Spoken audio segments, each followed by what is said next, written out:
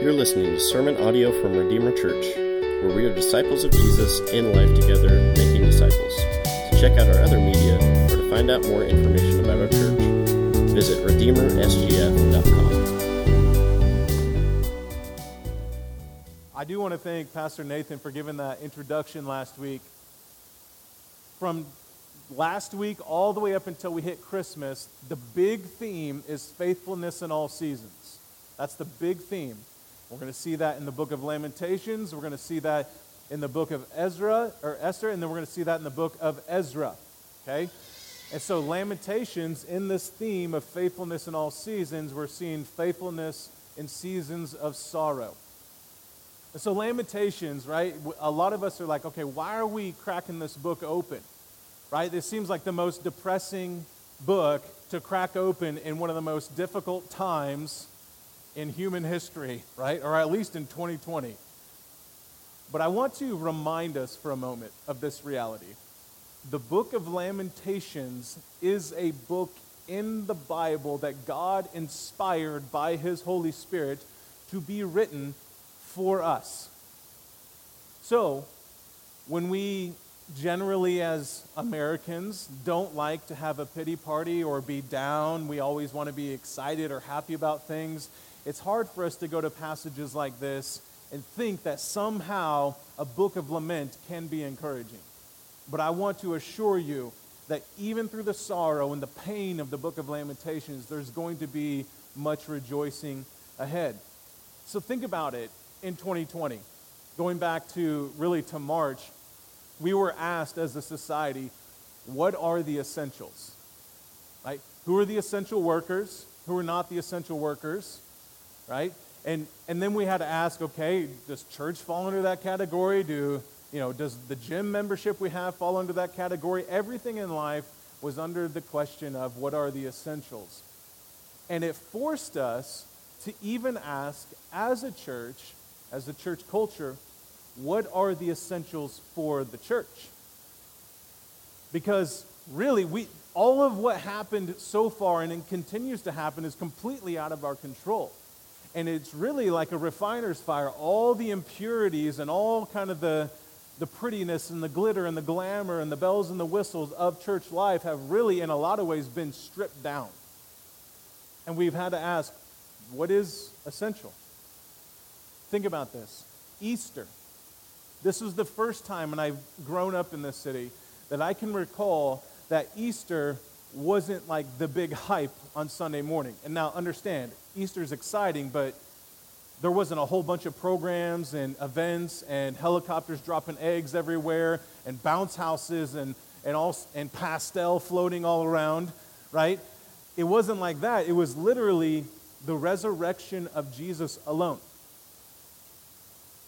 And if that didn't excite you, if that didn't get your heart rejoicing, then it really forced you to go, man, what is it about Jesus that I really love anyways? We realized during this time, and we're continuing to realize, we are not, and I'm speaking as capital C, the church in our society, we are not really as united as we thought we were on social issues and political issues and race issues. We have also seen during this time that there's an insane amount of wounding that is within the church that has been ignored for a very long time and is now surfacing in rage and anger. We're also seeing that during this time, some churches literally crumbled apart and shut their doors overnight. I don't know if it was in Louisiana or Alabama. There was a church down there where somebody followed the pastor's likes on social media, followed all the likes of their political positions and whatever, and created essentially a spreadsheet of everything they liked, sent it out to the church, and the church completely disbanded because they realized their pastor swung a certain way politically. The entire church just shut the door. And so what we're realizing is that the churches have been holding together on things other than Christ. And so I would say, and I would argue this point, that our church culture is experiencing a discipline of the Lord. a discipline of the Lord. This is a refining for us. There's an element of suffering that is going on in the church right now. I would say it is a discipline. We're beginning to see a death that is occurring within the church, a time for us now to be filled with grief and sorrow for the church, to see certain things die off and real life to start to emerge within the church. We need to see death to individualism. We're really realizing right now that, man, our individualism is actually plaguing the church quite significantly. We make it so much about us and our personal relationship, and we forget that our sins, our brokenness, whatever it is, actually affects the body. We realize that the church may come together on Sunday morning, but we really don't know each other. We really aren't family. We're just a bunch of individuals who come together for a religious gathering. We need to see death to consumerism, death to comfort, death to being fake, death to ignoring wounds, death to ignoring sins, and really a death to ignoring the Bible. We are ignoring the Word of God, spending more time focusing on words that are outside the Word of God, especially on the internet. It's time for us to see that we are a covenant family. We are a family. We are one. And we need to put certain things to death, and we need to bring our sorrows to the Lord with godly lament. And so Lamentations. Lamentations is written by the prophet Jeremiah. It doesn't say explicitly that Jeremiah is the author. It is understood that Jeremiah would be the author of the book of Lamentations, and when you study it, you can't find any other reason for there to be any other author than Jeremiah. And I want you to understand this. Jeremiah is a godly man, a righteous man, a prophet of God, and he is having to endure discipline as well, even though he wasn't the one who sinned. Keep that in mind. The kings of Judah did what was evil, and Pastor Nathan hit on this a little bit last week, but if you remember, there was a time when Israel came out of Egypt. They didn't need a king. They had their God. But for some reason, they wanted to be like the surrounding nations, so they complained to God, we want a king too.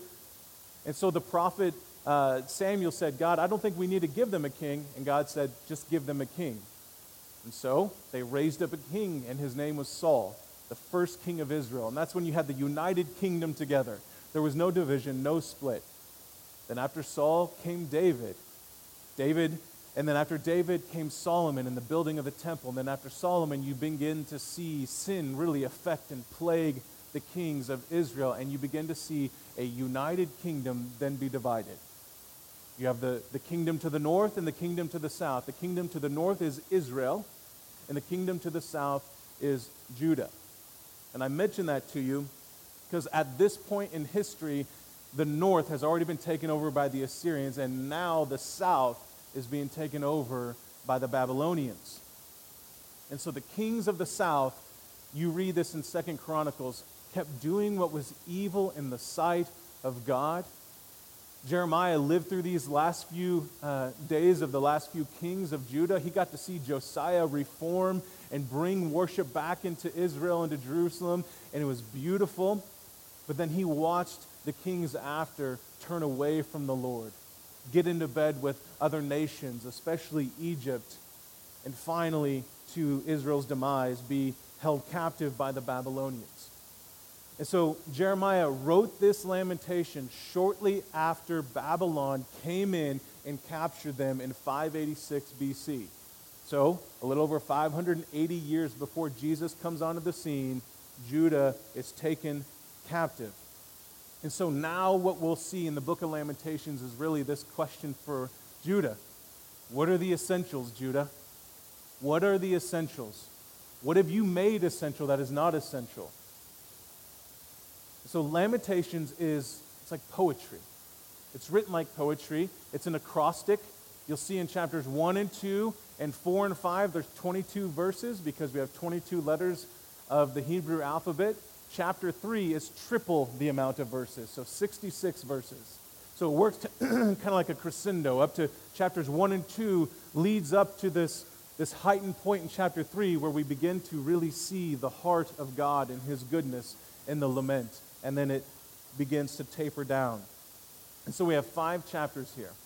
We're going to work through 1 chapter a week. So for the next 5 weeks, we will be in the book of Lamentations.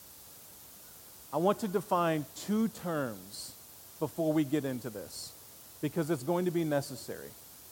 Because what I don't want to happen is for us to slip into legalism of any sort. So here are the 2 terms: discipline and wrath. Discipline and wrath. Let me put it this way. Discipline is a temporary affliction that results in eternal hope and freedom. When we're talking about God disciplining his people, we're talking about him disciplining people that he loves and that it is temporary. Wrath. Wrath is an eternal, holy punishment that results in eternal condemnation, eternal hell. The book of Lamentations is a poetic expression of the discipline of the Lord to his people. Why? Because he doesn't wipe them out. This is only temporary because there's a hope to come. So make sure we understand that God, because sometimes we interpret discipline for wrath, and if we do that, what we do is we begin to rob Jesus of his work on the cross for us. Jesus took the wrath for us. And we, as sons and daughters of God, when we disobey, when we sin, and we feel convicted in our heart, that is discipline. And so how does this story of Israel play out in the big story of Jesus, in the Bible? So Judah is being disciplined, and she's being disciplined for the purpose of her heart being restored back to proper worship. That's the biggest problem. Judah does not listen to God and his word, and they begin to improperly worship. They don't worship him. They end up worshiping other gods and idols. And so really what you begin to see is worship goes away for Judah. But God disciplines them to turn them back to himself. The goal, understand, is not to just fix the city, to rebuild the walls, to rebuild the temple. The brick and mortar didn't sin against God. It was God's people. The aim is the heart of Judah. But here's the goal. The goal is the heart of Judah. The goal is to show Judah that even if God restores their city and restores the temple, they still have a problem. And so God is going to have to do something about the deeper problem of the heart. And so the Old Testament is like a gigantic arrow pointing to the new. And this is when Jesus comes onto the scene. And he comes onto the scene and he's not disciplined by the Father because he didn't do anything wrong, but instead Jesus takes on the wrath of the Father. So the wrath that Judah deserves for disobeying God, for doing what is evil in their own eyes, God pulls it back and he doesn't reserve it for them. He passes over them and he places that wrath rather on Jesus Christ. So that on the death of the cross, his death on the cross, the sins of Judah, the sins of the Old Testament saints, his people would be justified. And so this is what God is teaching, and this is how it points to the big picture of the gospel of Jesus Christ. Chapter 3 reminds us of that mercy. It says, "For the Lord will not cast off forever." We'll get to this in a couple weeks. "But though he cause grief, he will have compassion according to the abundance of his steadfast love. For he does not afflict from his heart or grieve the children of men." The gospel is God's heart for us sinners. He does not afflict us because he hates us or he despises us or he's an evil God. but because he loves us like a father would discipline a child to help correct them, to keep them on course, if you will, so the Father is disciplining his people. Wrath is no longer reserved for us, church. And so Lamentations reminds us that our disobedience that leads to discipline does not push God away from us. This is where we become legalistic. We think when we mess up that God has now stiff-armed us because we've done wrong, and so now we've got to make it back up. But no, that's not what it is. Discipline doesn't push us away from God. Rather, it draws us near to him because he has drawn near to us. And so as we work through this, I want to show you how Jesus enters into the afflictions. He enters into the pain. He enters into our failures, our weaknesses, and he does it as a part of Christian growth and our walk. We have bought into the idea that when hard things happen, God is disappointed and he must be gone. But that is not the case. God uses suffering and affliction and pain and weakness and trial to bring us back to himself. It's essentially saying, you're not strong enough, child. Look to me. Let's be reminded of what we learned from the book of Hebrews.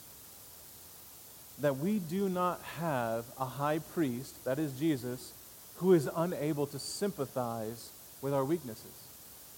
Jesus can sympathize with us. And he's not ashamed to call us brothers and sisters. It also says in Hebrews, and for the joy set before him, he endured the cross, despising the shame. It was joy for Jesus to endure the cross and to take on the shame of the world, your shame, my shame. He took it completely upon himself. Dane Ortland in his book, Gentle and Lowly, says, Jesus gets more joy and comfort than we do when we come to him for help and mercy. It is a joy for Jesus to bring in sinners and be compassionate towards them, to heal them, to love them, to care for them. We sometimes buy into the idea that when we sin and we screw things up, that he wants nothing to do with us. But what we see in Scripture is that it is a joy for him to take on your shame and to endure the cross for your sins. Isaiah tells us that Jesus was a man full of sorrow, acquainted with much grief. And so godly sorrow, and the godly sorrow and grief of Jesus is what led him to the joy that was set before him to endure the cross. So understand this, grief and sorrow have a purpose. They do something. It produces glory. And so the gospel gives us, sorrowful, grieving sinners, great joy that is set before us in the person and the work of Christ. So let us be faithful to go to Jesus in our sorrows. And so what I want to do right now, we're going to get into Lamentations 1. I want to read a portion of 2 Chronicles chapter 36, because by listening to it, and I want you to pay attention to it, you're going to see the fall of Judah and the capture by the Babylonians, and then you'll see how that fits perfectly into Lamentations 1, where Judah is grieving. So let me read these words from 2 Chronicles 36, 11 through 21. Zedekiah, this is the last king of Judah. Zedekiah was 21 years old when he began to reign, and he reigned 11 years in Jerusalem. He did what was evil in the sight of the Lord his God. He did not humble himself before Jeremiah the prophet, who spoke from the mouth of the Lord. He also rebelled against King Nebuchadnezzar, king of the Babylonians, who had made him swear by God. He stiffened his neck and hardened his heart against turning to the Lord, the God of Israel. All the officers of the priests and the people likewise were exceedingly unfaithful, following all the abominations of the nations. So they were giving in to the world. and they polluted the house of the Lord that he had made holy in Jerusalem. Now listen to this. The Lord, the God of their fathers, sent persistently to them by his messengers because he had compassion on his people and on his dwelling place. So God is persistently pursuing his people because he has compassion for them. But they kept mocking the messengers of God, despising his words and scoffing at his prophets until the wrath of the Lord rose against his people until there was no remedy. God pursued them relentlessly to the point where he had no choice but to discipline them. Therefore, he brought up against them the king of the Chaldeans, who killed their young men with sword in the house of their sanctuary and had no compassion on young men or virgin, old man or aged. He gave them all into his hand, and all the vessels of the house of God, great and small, and the treasures of the house of the Lord, and the treasures of the king and of his princes, all these he brought to Babylon. And they burned the house of God and broke down the wall of Jerusalem and burned all its palaces with fire and destroyed all its precious vessels. He took into exile in Babylon those who had escaped from the sword, and they became servants to him and to his sons until the establishment of the kingdom of Persia, to fulfill the word of the Lord by the mouth of Jeremiah, until the land had enjoyed its Sabbaths. All the days that it lay desolate, it kept Sabbath to fulfill 70 years. And then we enter into the book of Lamentations, the first 11 verses. Jeremiah says, "How lonely sits the city that was full of people. How like a widow she has become, she who was great among the nations. She who was a princess among the provinces has become a slave. She weeps bitterly in the night with tears on her cheeks. Among all her lovers, she has none to comfort her. All her friends have dealt treacherously with her. They have become her enemies. Judah has gone into exile because of affliction and hard servitude. She dwells now among the nations, but finds no resting place. Her pursuers have all overtaken her in the midst of her distress. The roads to Zion mourn, for none come to the festival. All her gates are desolate. Her priests groan. Her virgins have been afflicted, and she herself suffers bitterly. Her foes have become the head. Her enemies prosper, because the Lord has afflicted her for the multitude of her transgressions. Her children have gone away captives before the foe. From the daughter of Zion, all her majesty has departed.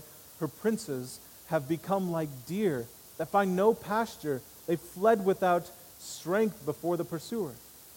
Jerusalem remembers in the days of her affliction and wandering all the precious things that were hers from days of old, when her people fell into the hand of the foe, and there was none to help her. Her foes gloated over her. They mocked at her downfall. And Jerusalem sinned grievously. Therefore she became filthy. All who honored her despise her, for they have seen her nakedness. She herself groans and turns her face away. Her uncleanness was in her skirts. She took no thought of her future. Therefore her fall is terrible. She has no comforter. O Lord, behold my affliction, for the enemy has triumphed. The enemy has stretched out his hands over all her precious things, for she has seen the nations enter her sanctuary, those whom you forbade to enter your congregation. All her people groan as they search for bread. They trade their treasures for food to revive their strength. Look, O Lord, and see, for I am despised." Faithfulness in our misery. Faithfulness in our misery. You see how Jeremiah is writing here. He's writing on behalf of his covenant family, and you see every now and then him throwing in his own personal griefs, his own personal lamentation, if you will. But Jeremiah writes this on behalf of the people. The first funeral I preached was one of the most difficult things I have ever done. It's a woman, almost 30 years old, who died in a horrific car accident, and she was with child, and her child passed away as well. This family was fairly new to our church, and I was already given the task of preaching the funeral of a daughter. And we went to go have the funeral, and we went to a large church building to have this service. There were hundreds of people there. And the director of this facility, extremely kind, gentle person, but told me this to focus the sermon on celebration and that this person is in a better place now. And so I took that in and I thought for a moment, okay. But then I looked at the family, and I looked at the mother and the father, I looked at the siblings, and I looked in the eyes of all those around, and I knew I couldn't be dishonest. I could not be dishonest to just paint niceties over this horrific tragedy. Jeremiah doesn't come in shift blaming, I was righteous, you weren't, and just throwing everyone else under the bus. He also doesn't come in just going, you know what, let's think about the positive side of what's going on here. No, he enters into the grief, and this is a eulogy at a funeral. That's what this is. He's real with this. He's honest with this. We have a lonely, captured city. Let that sit in for a minute. Israel came out of the land of Egypt, delivered by God from one of the most oppressive nations on the planet. God brought them out and promised them a land on the other side of the Jordan River. We see in the book of Joshua that they enter into the land and eventually establish themselves. And at some point, right, the city is established as the city of God, Jerusalem. The temple was built in the time of Solomon. And so we see then God's Spirit, His glory, come over the temple and dwell among His people. And this place, Jerusalem, was considered really the Mecca, right? The place of worship. This was the place where God would reside with His people. The temple was known as the house of prayer for all the nations. The nations would flood in just to be around this God. And now this city that meant so much to a people who were enslaved has now been destroyed, is desolate. They are in misery. And so a people who were once slaves and set free have now gone back into slavery. And you see, when you get to verses 3 and 4, how the people have now been scattered out to the nations. And they don't go out as ambassadors on behalf of their God, telling the nations about this glorious God who delivered them. They're going out to the nations because they are being cast out from the presence of their God. And that road to Jerusalem that was once full of song and praise and joy is now desolate. There's no rest. You understand, when you open the book of Psalms and you start in Psalm 120, you'll notice a little caption there. It says, Psalm of Ascent. The Psalms of Ascent were recited by Jews as they would come back into Jerusalem every year for the festivals. They would recite them, they would sing them as they walked up to Jerusalem. Jerusalem, elevation-wise, is the highest place, and so they would ascend to Jerusalem while singing worship to God, exalting Him, extolling Him. And now those songs of praises are gone. It's mourning. There's no rest. It's grief. And so now the nations that used to flood in are coming in no more. And as they grieve, they're showing all their cards. All their sin is on the table. They had opportunity after opportunity to repent of their sin, to turn away from their sin and turn to God. but they refuse to do so. And so when you get into verse 9, one of the most explicit verses here in this chapter, you see that their sin is obvious before everybody. And it's repulsive in a sense. Just like David, when he sinned, his sin was brought before everybody. So the Lord is disciplining his people, saying, we need to bring this stuff to light. And this isn't just a spiritual discipline. This is a physical discipline that's going on here. There's physical ramifications. When you get to verse 11, you see that desperately. And we're going to see that more and more as we dive further into the book. But the suffering was so great that they began to exchange those treasures of theirs, the money, the wealth, everything that they loved more than God, they began to exchange it now for food. And even getting so desperate at times, exchanging their own children as payment for food. We have to understand that when we dive into Lamentations here, this is a family matter. This is a covenantal family matter. No one gets to claim innocence here. Jeremiah's not doing that. He's not one-upping everybody here, saying, I didn't do anything wrong. No, he is in this. He's in the thick of this because it's family. We have to understand as the church that our sin, our brokenness, impacts everything. It impacts everything. We have to understand, this is why the New Testament refers to us as the body of Christ.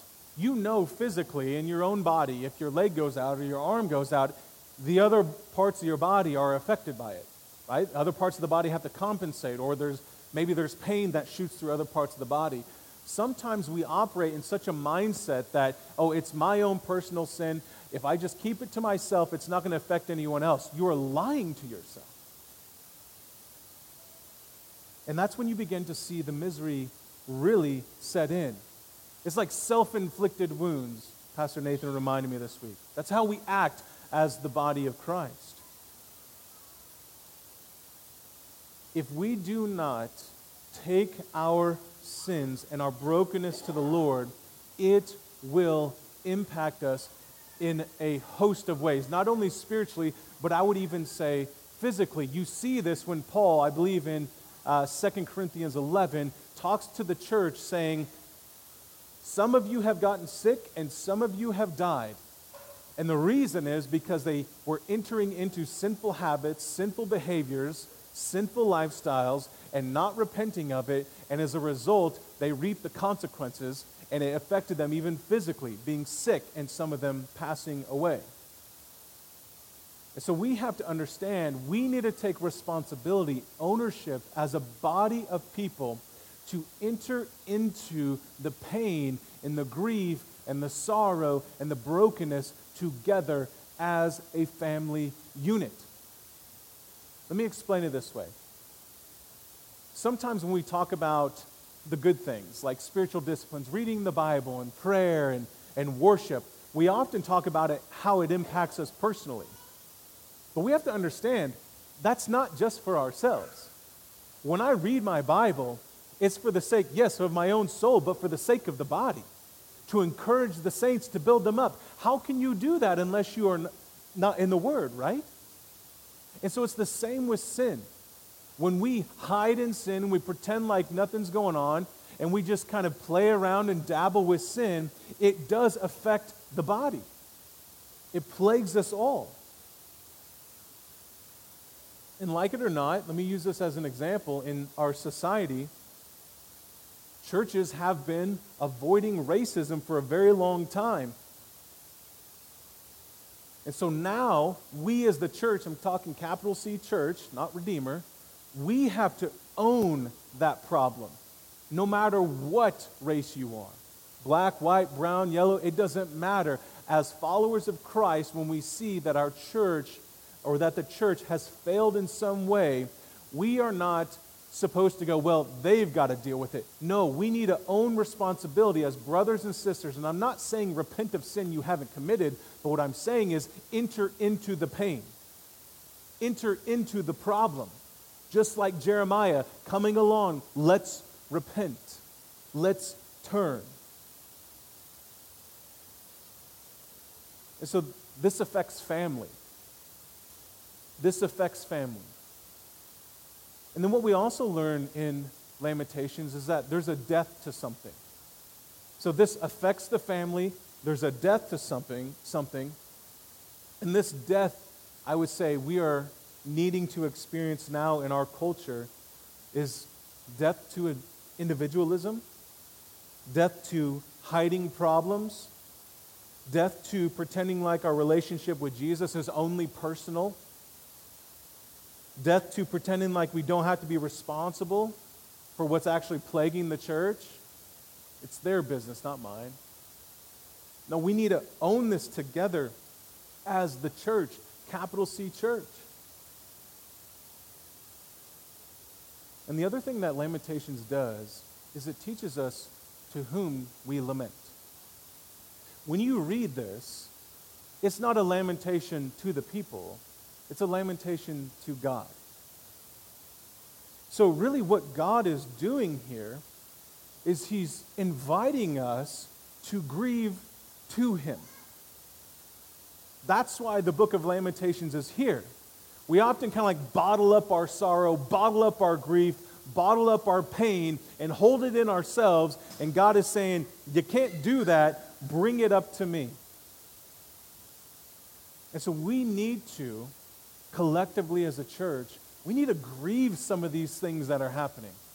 We need to, grieve and mourn the loss of what used to be and move forward and bring our lament up to God and see to Jesus that he is the head of the church, the body. That we must lament this misery and our sinfulness to him in repentance, knowing that it impacts his body.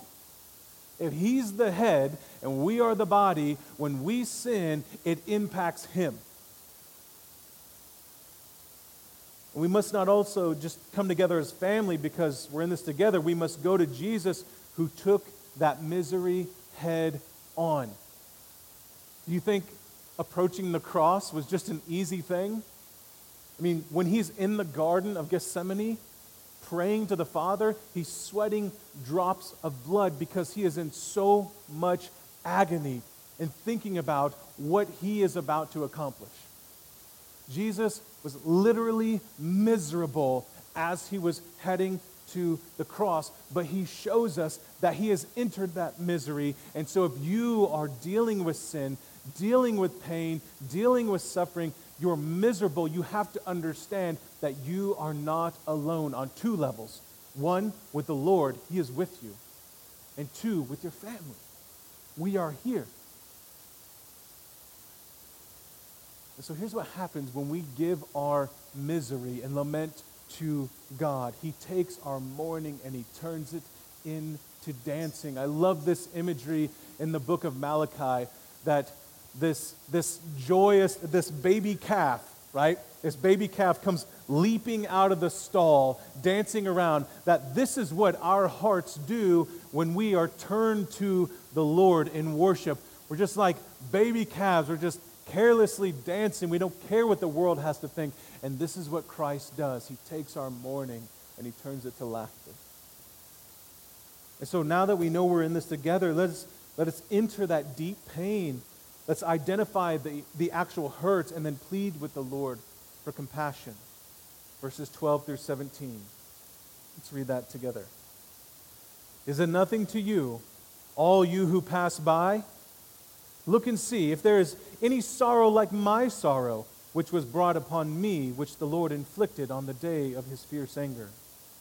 From on high he sent fire into my bones. He made it descend. He spread a net for my feet. He turned me back. He has left me stunned, faint all the day long. My transgressions were bound into a yoke. By his hand they were fastened together.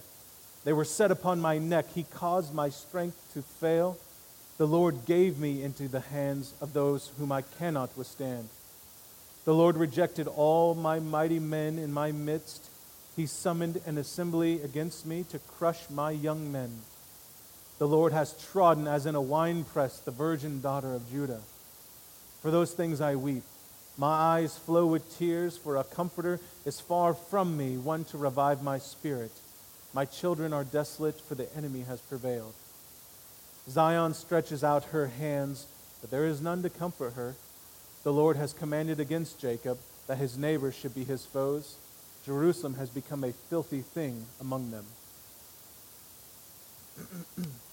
Faithfulness in our plea for compassion. If you look back at verse 12, essentially what you're seeing here is this expression of there's unparalleled afflictions here. Look at my sorrow. Look at my sorrow. If there is sorrow like my sorrow anywhere around, all the passerbys here in Jerusalem think nothing of the damage. Jerusalem is sitting there weeping and mourning and crying, and the passerbys are thinking nothing of it. And that ends up cutting deep into the soul. It's ultimately torturous to think that others cannot somehow comprehend the pain that is going on. And so the sorrow Jerusalem is feeling is complete destruction and overtaking. I mean, they can't do anything about what's going on. And so what discipline does then is it reveals the real loss. It reveals the real loss. Jerusalem is supposed to be God's city with God's temple and God's forever hand of protection. The loss of Jerusalem mixed with starvation, murder, loss of money, loss of land, devastation, it really becomes unparalleled. So their sin and its impact now seems too far gone. Nobody seems to understand, they don't think.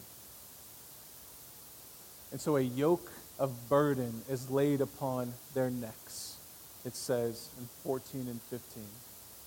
And this yoke of burden is heavy to the point where the enemy is crushing them like a stone, like a winepress crushing grapes.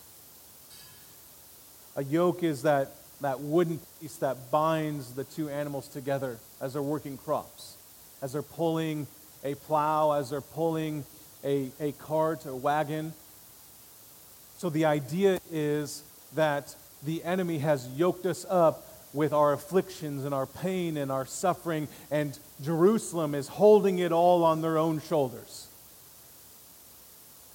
God even told Jeremiah in the book of Jeremiah, 27th chapter, he told Jeremiah to physically wear a yoke around the city to remind Judah that there is going to come a day where they will fall as slaves to the Babylonians. And so here is the fulfillment of that prophecy. Judah is finding the yoke of slavery to be too heavy, too burdensome. The pain is too much to bear. They are completely weak at this point. And guess what? They are getting no sympathy from the Babylonians. Those people who used to be their friends are not their friends anymore. Hey, do you see my pain? Do you see my sorrow? This means nothing to the Babylonians. And so ultimately, Jerusalem's sin, by verse 17, is just seen as repulsive.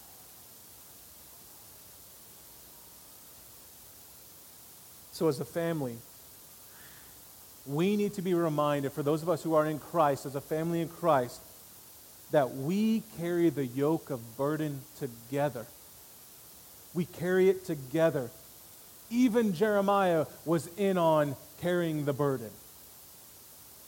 You may be dealing with what you think to be unparalleled, untouchable as far as the pain and the affliction in your own life. And if so, then you have to ask yourself, what makes you think you by yourself have the strength to carry that yoke on your own, to carry that burden on your own? You don't have it. Not even here. Not even with a faithful prophet like Jeremiah do they have in their own strength to carry that yoke on their own, but they have to come together collectively. The church right now is feeling pressure from the world to act and really do something. We're being tempted to do what the world commands in order to find sympathy from the world, and we want to do it because we don't want to suffer. The world around us, I have to remind you, church, is not going to give you sympathy. We must look inward here within the family and then ultimately upward. And so we as the church ought to be the ones who show sympathy, not the world. And often, just get on social media, we're all trying to find sympathizers with our positions and what we think about things, and we would love for people in the world to sympathize with us. We want the sinners of the world to see that we can be friends of sinners like Jesus, and so we want them to sympathize with our positions, and we're willing to divide among the church. We've got it flipped backwards. We need to be in the world, not of the world, and seek sympathy from within the body of Christ. We ought to be the ones who show sympathy. Why? Because we have all confessed that we are sinners and are in need of a Savior. The world hates God. The world does not love Jesus. The world loves their sin. The world thinks that they have the upper hand, like the Babylonians. This means nothing to me.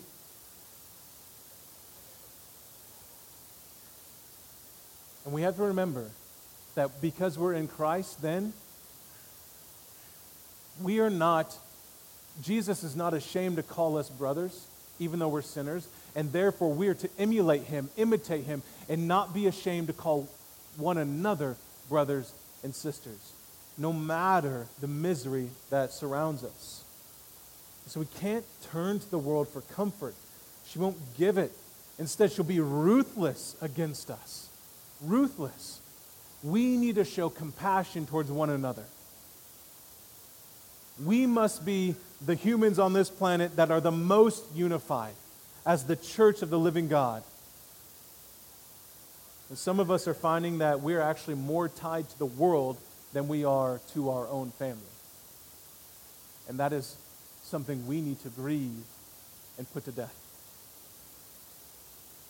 We need to die to trying to carry burdens on our own. We can't handle it. We need to die to trying to find comfort from those who don't love Jesus. It's not going to happen. We have to, rather than, turn and lament to Jesus, turn to Him, the one who has endured unparalleled afflictions,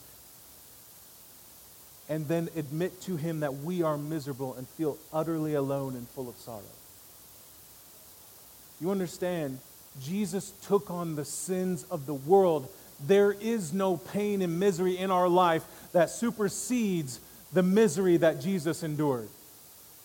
Where were you and I when Jesus was alone on the cross crying, my God, why have you forsaken me?" And He died alone.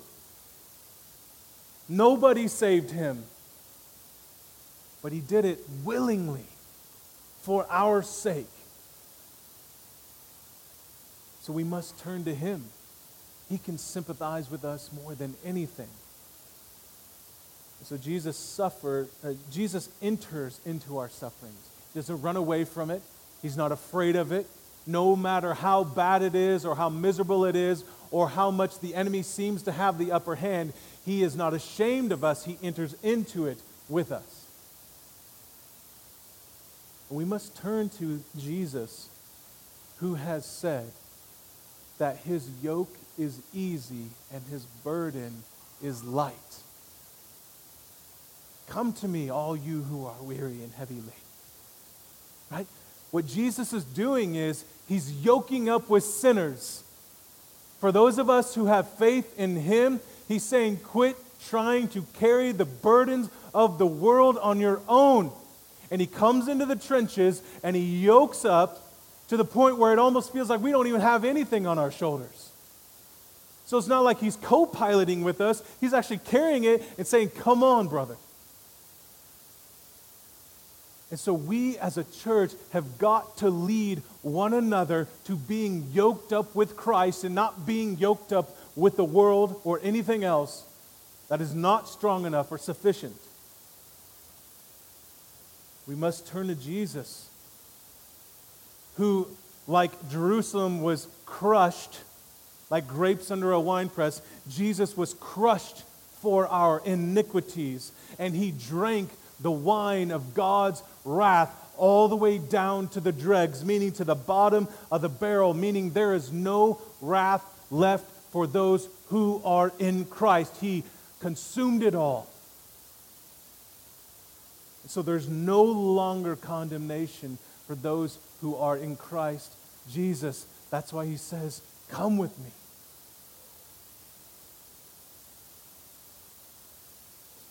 And so as we turn to Jesus and we find compassion and we find sympathy, our eyes begin to see the truth.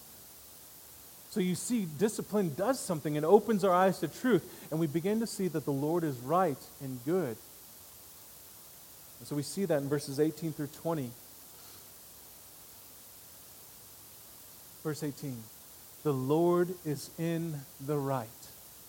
For I have rebelled against his word, but hear, all you peoples, and see my suffering. My young women and my young men have gone into captivity. I called to my lovers, but they deceived me. My priests and elders perished in the city, while they sought food to revive their strength. Look, O Lord, for I am in distress. My stomach churns. My heart is wrung within me, because I have been very rebellious. In the street the sword bereaves. In the house it is like death. Faithfulness in our confession of sin. The Lord is right. Jerusalem is in sin. I mean, let that sink in for a moment.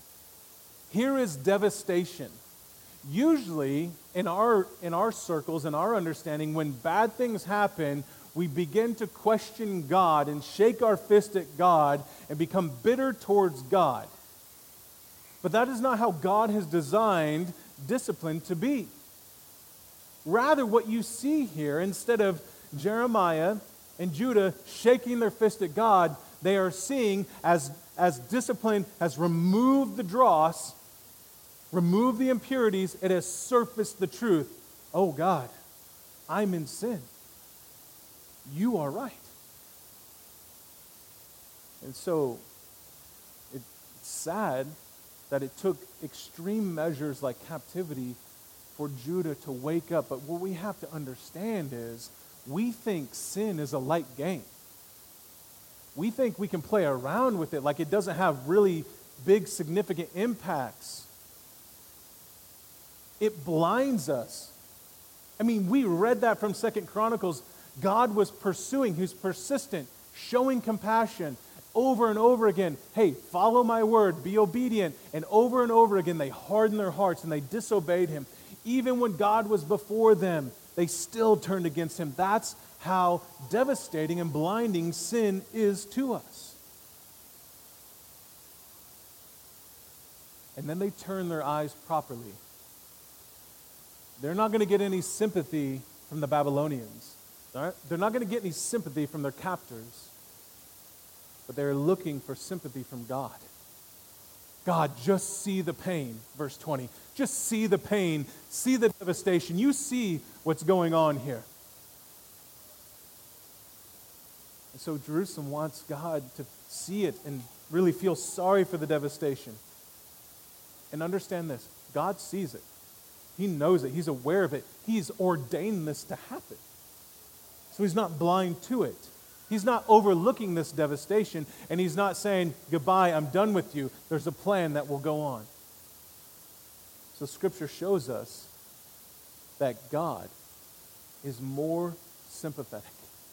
And not only that, He empathizes, meaning He enters into it, and He's going to do something about it. See, religion, world religion tells us we messed up, so we need to make correction and make it right. But the gospel says, you've messed up, you can't make correction, you can't make it right, I have to do this on your behalf. And that's the beauty of Jesus coming to be among sinners. Let's think about this as a family. In the last 6 months, if anything has been learned in the last 6 months, it is this, that we are seeing that the Lord is right and we are wrong. The Lord is right and we are wrong. I mean, look at things like COVID and masks and the race issue and how how all of those things caused instant tension and bitterness among the church.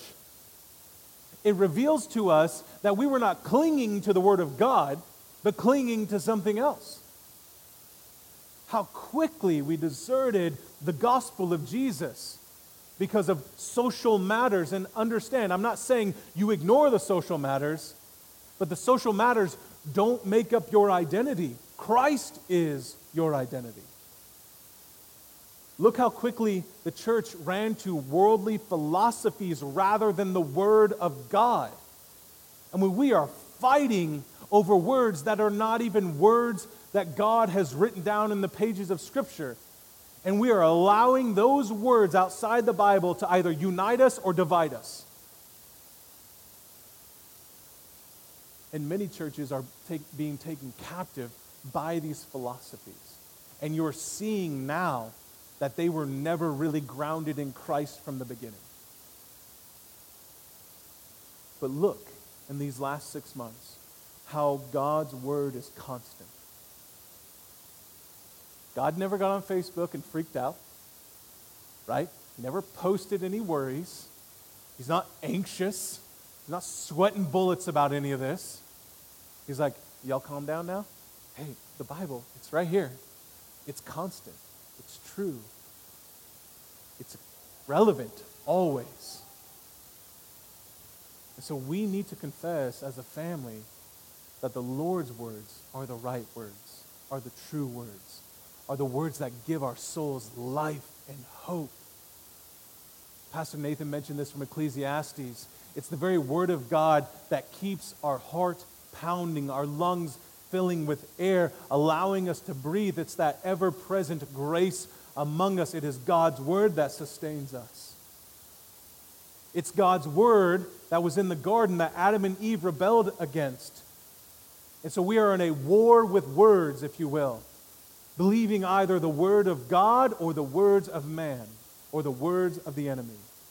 But we need to ground ourselves solidly on Scripture alone.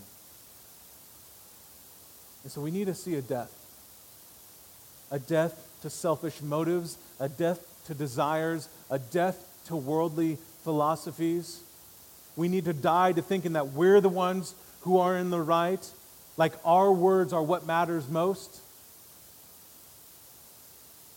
If you want to see how wrong you are, go back and look at your social media posts for the last 6 months, your text messages, every like emotion that you expressed online, and measure it to Scripture and see if you're right.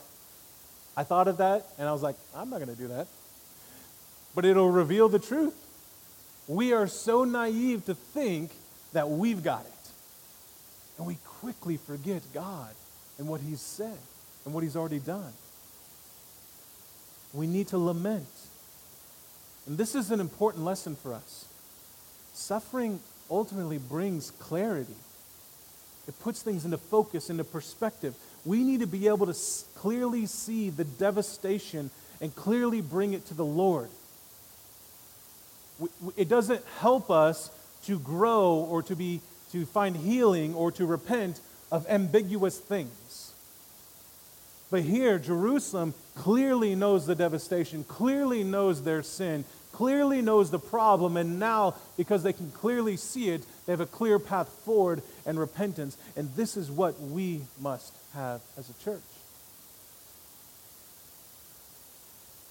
We operate by that saying that we cannot repent of sins that we don't know we've committed. So discipline reveals our sin, and then we can either turn to the Lord in bitterness, or we can be like Judah and turn to the Lord in godly confession.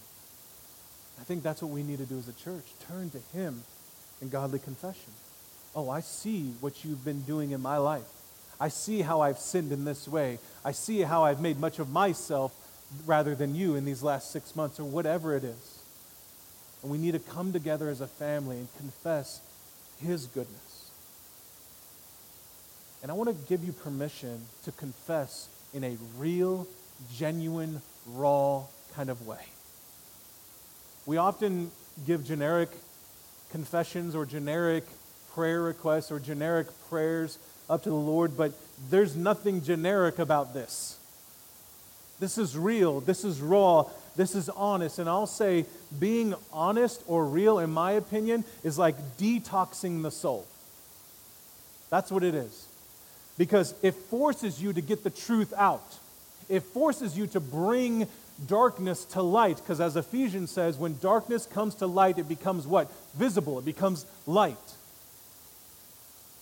When we're honest, we get the truth out and we're not leaving these emotions, we're not leaving the pain deep inside that would ultimately fester and grow into bitterness and anger and rage.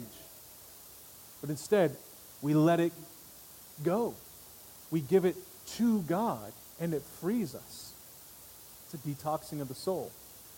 And I'll tell you, when I went on sabbatical almost 2 years ago, had I not been able to just confess to you guys what was going on in my soul, and I was real and I was honest with you, I don't know if I'd be in ministry right now. Because I know all that hurt and that pain that was residing in my soul would have just resulted in something catastrophic. But the Lord used you by His grace to bring healing even into my own life.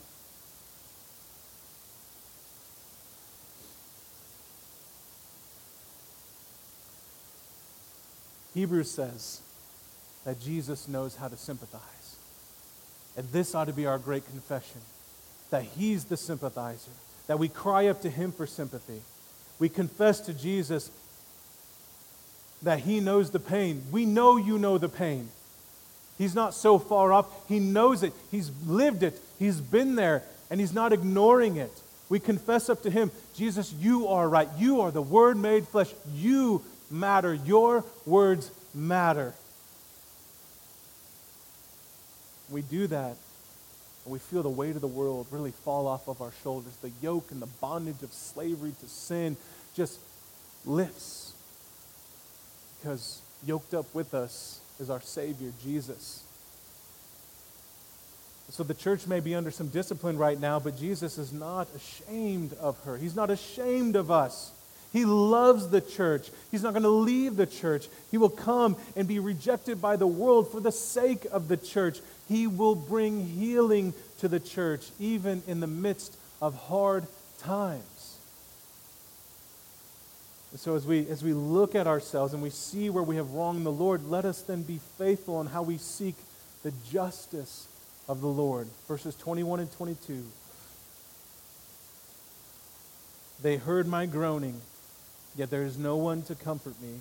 All my enemies have heard my trouble. They are glad that you have done it. You have brought the day you announced. Now let them be as I am. Let all their evil doing come before you and deal with them as you have dealt with me, because all of my transgressions, for my groans are many and my heart is faint. Let us be faithful in our appeal for justice. Babylon is rejoicing. They have the upper hand here. They're rejoicing in the afflictions of Jerusalem, of Judah. And so what is the response? God punish the Babylonians. Isn't that unique? God uses the Babylonians to discipline Judah, and at the same time, God is also going to one day punish the Babylonians for their sin against Judah. Only God in His infinite wisdom can do that. And so here, in these final verses, it can seem hypocritical for Jerusalem to want Babylon punished. Well, you're the one who sinned. You got yourself in this problem. But here's the distinction. The distinction is this, that Jerusalem recognizes their sin and is turning to the Lord in repentance, whereas the Babylonians are content with defiling the name of the Lord and defiling His people. That's the distinction. God is going to, 70 years from this point, relieve His people from the Babylonians. Jerusalem will be built back up. The temple will be built back up again. God will restore His people back to the city. The Babylonians will feel the wrath of God. But for now, this capture is pruning Jerusalem, refining them, teaching them, turning them back to God. So here's the truth. God punishing Babylon will not offer the ultimate reprieve that Jerusalem actually needs. The problem for Jerusalem is not with Babylon per se, but with a mighty and holy God. The problem is we have sinners coming face to face with a holy, righteous God. And so even when God removes Babylon, the problem is not resolved. You still have sinners. You still have hearts that need to be dealt with. Sin that ultimately needs to be punished. Something needs to be clear. Yes, we are saved. Yes, we still sin this side of heaven, though we try not to. But what distinguishes us from the world is our love for Jesus and our conviction of sin. Those are two different words, conviction and condemnation. Conviction leads to hope. It's to promise, to freedom. The Spirit convicts us of sin, saying, son, daughter, don't sin against your God. Turn to Jesus. Condemnation leads to guilt, to shame, to a weighing down, never to turn back to Jesus. But that all of your sin, all of your shame is weighed upon your shoulders. So for those of us who are in Christ Jesus, we have the gift of the Spirit who convicts us of sin. But the world, like Babylon, is not convicted. So we may find ourselves in devastating situations because of how sinful we have become, but we have to understand that the devastation and the discipline of the Lord is designed not to make us just miserable, but to make us see that the Lord is right and we are not, and we desperately need Him. So quickly we become self-sufficient. But we need the Lord. And when we recognize the Lord is right, it is perfectly right for us to quickly become jealous for the Lord and to hate sin, to hate evil. It's okay, even in the midst of discipline, to call a lost world to repentance. It's okay. We have to get over the mindset that before we can call others to repentance or to follow the Lord, that we got to get ourselves right first. You don't see that here. In the midst of discipline, they're already asking God to enact a righteous judgment. The world is going to hold or try to hold your sin against you forever. They're going to remind you of it around every possible corner. And this is what the enemy is going to do. And this is why the church is so important, because we remind each other of not of condemnation, but grace and freedom. But the world will continue to remind us of our sin. And we have to say to one another, you are no longer a slave, but you are free. And so the church comes around when you're groaning and faint and yokes up with you, as we yoke up with Christ, seeking the justice of the Lord.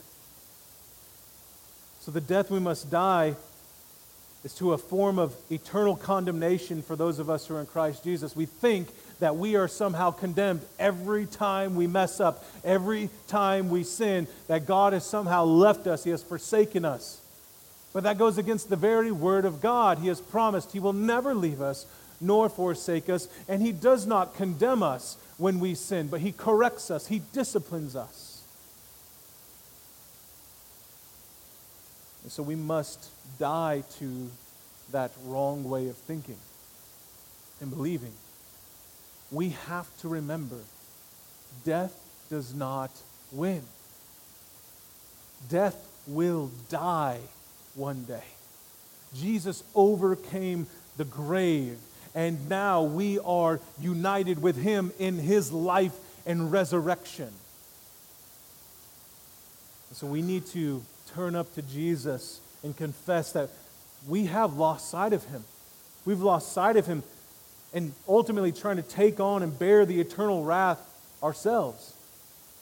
But we need to confess to Him, and understand and give praise to Him for Him taking on the wrath that was reserved for us on the cross. He is our substitute. So all your lust, all your greed, all of your looking at pornography, all of your anger, everything that you do that is sinful, Jesus became that on the cross. And that's why there's no more condemnation for us, but there's freedom. And so we need to turn up to Jesus and beg for help and pray for our enemies. Pray for our enemies that they would know the Lord. We need to turn up to Jesus and confess that we struggle to trust the justice that will be perfectly appeased on Judgment Day. We struggle to believe that Jesus actually satisfied the payment for our sins on the cross. And we need to turn up and confess to Him that we trust and believe that He has fully satisfied the payment for us. And so we need to take full assurance of the cross, because listen what Revelation 18 says. Fallen, fallen is Babylon the Great. For in a single hour she has been laid to waste. Rejoice over her, O heaven, and you saints and apostles and prophets, for God has given judgment for you against her. The rejoicing Babylon has over Jerusalem and Judah is going to be flipped on its head in eternity when the saints of God are going to rejoice over Babylon, who has been completely destroyed.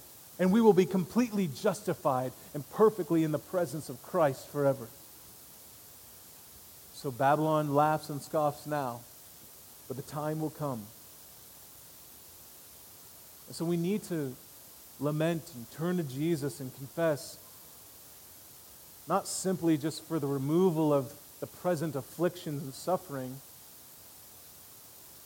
not thinking that just by taking away the pain or taking away of the memory of the sinful thing that I did or you did will somehow give us the reprieve, but remembering the work of Christ is what gives us the ultimate reprieve.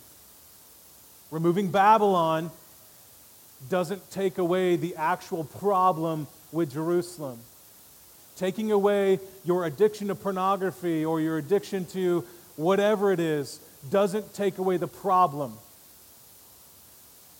You have to put your faith and trust in Christ alone. He is the one who offers reprieve. He is the one who offers rest. He is the one who offers peace for the soul. So it's not about the pains being removed, but it's about going to Him amidst the pain and being faithful to Him. So here's the hope before us. It was the compassion and the kindness of the Lord that took on the misery of the cross, so that sinners like you and me would be justified and set free from our sins. And because He has set us free, we can confess His goodness, His word with confidence, trusting that His word brings great peace and grace into our lives.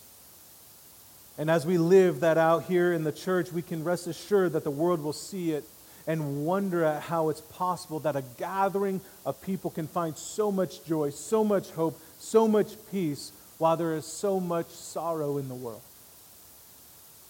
Faithfulness in seasons of sorrow is worth the pain. It's worth the fight. It's worth the struggle. Let's pursue faithfulness, joining one another in the sorrows and the misery of life, pleading together to the Lord for His compassion, confessing our sin to God and to one another, extending forgiveness and grace, while at the same time making an appeal for the justice and the mercy of God. And as we begin to do this, we will have a front row seat to watch as the grace and peace of Christ bring great healing and joy to us all.